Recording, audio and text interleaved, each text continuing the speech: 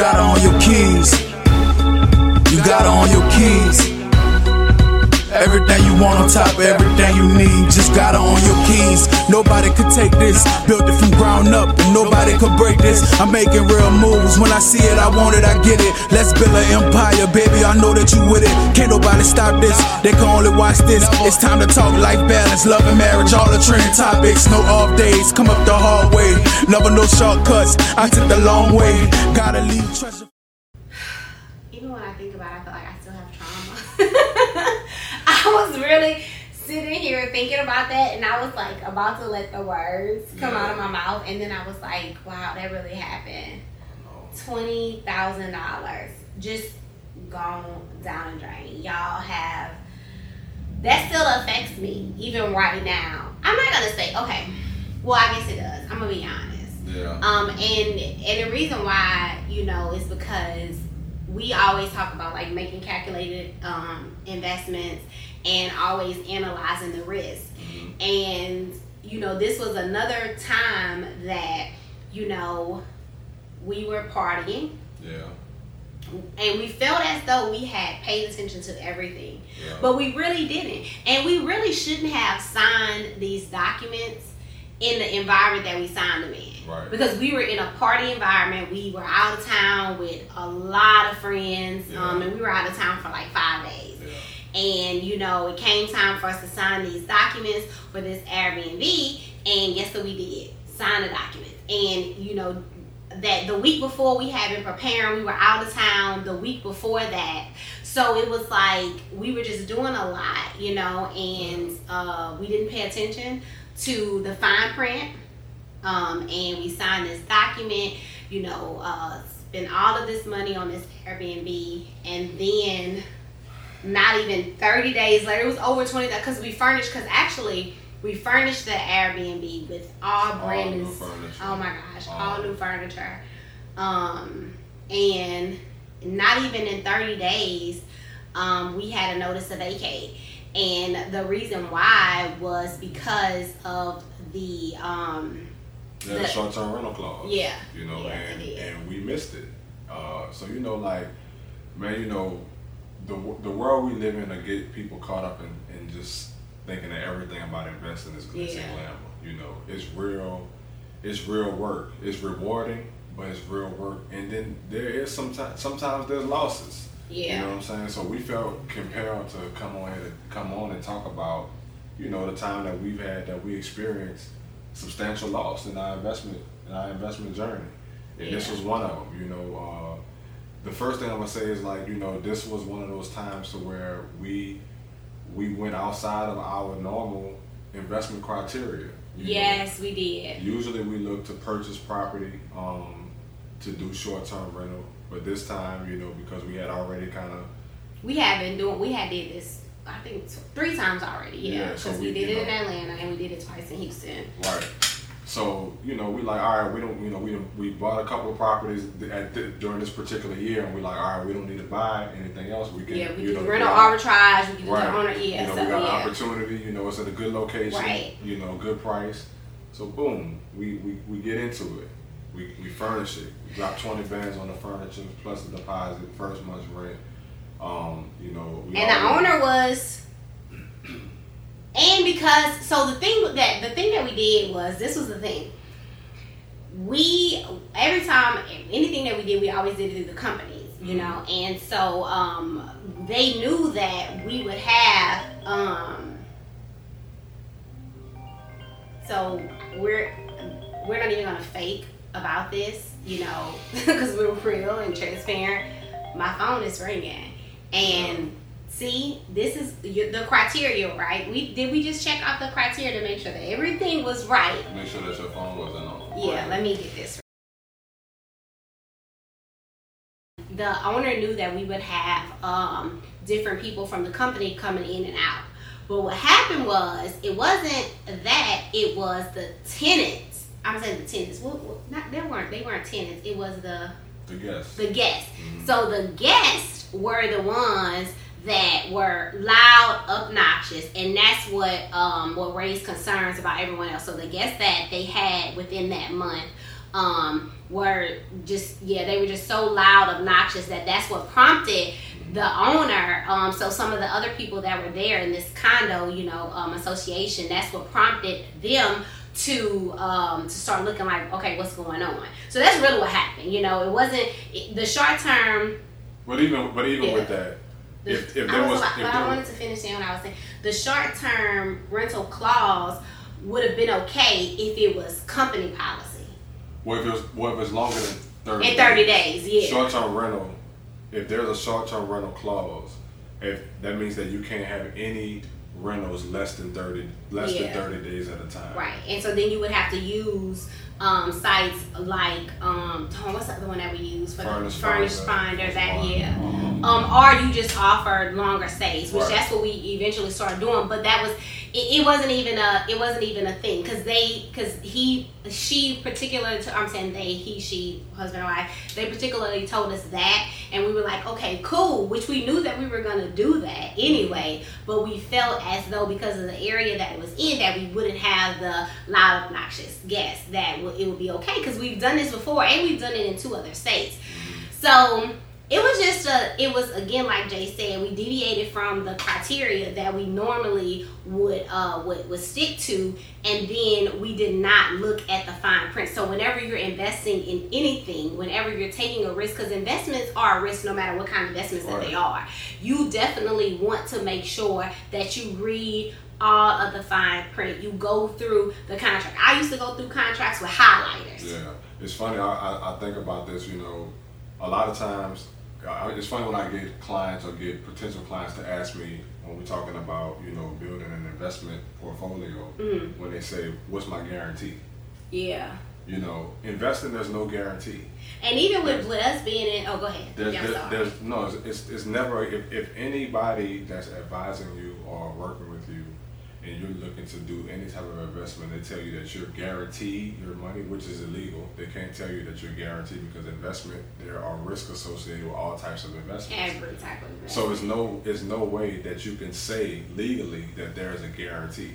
Yeah. It don't matter if they have a 30-year track record of bringing, exponential returns and no losses. They still can't tell you that they can guarantee. School to be a CFA, and these are highly regarded financial designations, and the reason why is not just because of the designation. It's because with us going through a lot of the financial hardships that we've been through, being in the investment world, being in the financial world, as Black people, we are not properly represented when it comes to being in the finance space. Right. There's less than 2% of African Americans that are in the financial space, especially as CFPs. And when it comes to like our finances, representation matters. When it comes to investments, when it comes to the knowledge, the experience is one thing, but the first-hand book knowledge is a whole totally different thing. We're not properly represented in these spaces. And even with that, even getting into these spaces, going back, looking over some of the decisions that we've made, now that we know a totally different dynamic of finance, some of the previous decisions that we made, we wouldn't even make. Right. Exactly. So in case in point, I've seen so many people that get into an investment and they expect that investment to pay them immediately. Yeah. If you're getting into some type of investment venture and you're looking for that venture to pay your bills or to support you, as soon as you make that investment, you need to reevaluate that. That's even when you get into business. That's another thing that we do, and we have badass African Americans.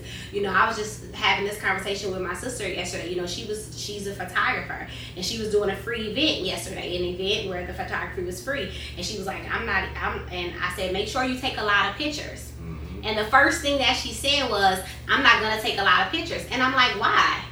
I said, at the end of the day, you have to invest in yourself. Right now, you're struggling to get clients. So you're struggling to get clients. So that means that you should be doing more to get clients than doing less. Right. But if we go into our crafts and we're not even experts, we're not even giving ourselves time to learn, to navigate these spaces that we're in, because we're already expecting a return, how will we ever grow? Right. For real. So one of the things that I want people to always understand, we talking about, again, we invest in real estate, we invest in Airbnbs. That's one of the vehicles that we put money into. But going back to having an investment criteria, you got to set up rules for yourself. Yeah. As an investor, you have to set up non-negotiables, things that you're going to put in place that you're not going to deviate from. One of the reasons that we lost those 20 bands was we deviated from our rules. We deviated from the thing that we have been doing, that we were doing consistently, that worked for us. Yeah. And the moment that we did that, we paid for it. But we also, I'm going to say this too, because that's not the first time that we spent a lot of money on investment, because when we opened up the boutique, we spent a lot of money on investing in that actual boutique. Right. But the reason why was because we didn't have non-negotiables. And at the time, we didn't understand the value of money. Right. So we looked money at, that we had money, and we just spent it. We had it. Right. And we spent it without even paying off some of the debts that we had. It's like, if you are investing, you should always pay your debt off first. You know what I'm saying? Like, seriously. Well, the first thing is like knowing how, like, it's knowing what you're going to use your funds for. Like, what's going to be the best use of your money. Or even just having maybe not paying your debt completely off, but maybe having control of your debt. That's another thing. That goes back to strategically knowing, like, if you're getting money, especially if you're getting, like, at this point, we was getting money hand over fist. We was getting money from so many different places. Yeah, it was ridiculous. But because we didn't have a true respect for money, and we didn't have a good relationship with money, right. Then we just felt, we want to start a boutique. All right, we got money over here. We just dumped the money into it, and we don't even have co-mingling. We don't have terrible. We don't even have a plan. But just because the money is available, then we go ahead and put it into it. Right. Without having an exit strategy, without having a return on investment, not looking and saying, okay, what are our growth measures? What are we going to do? The KPIs. Right. We didn't look at any of those kind of things. But again, that was because we were young in business, and we were just really, we were just thugging. Just doing.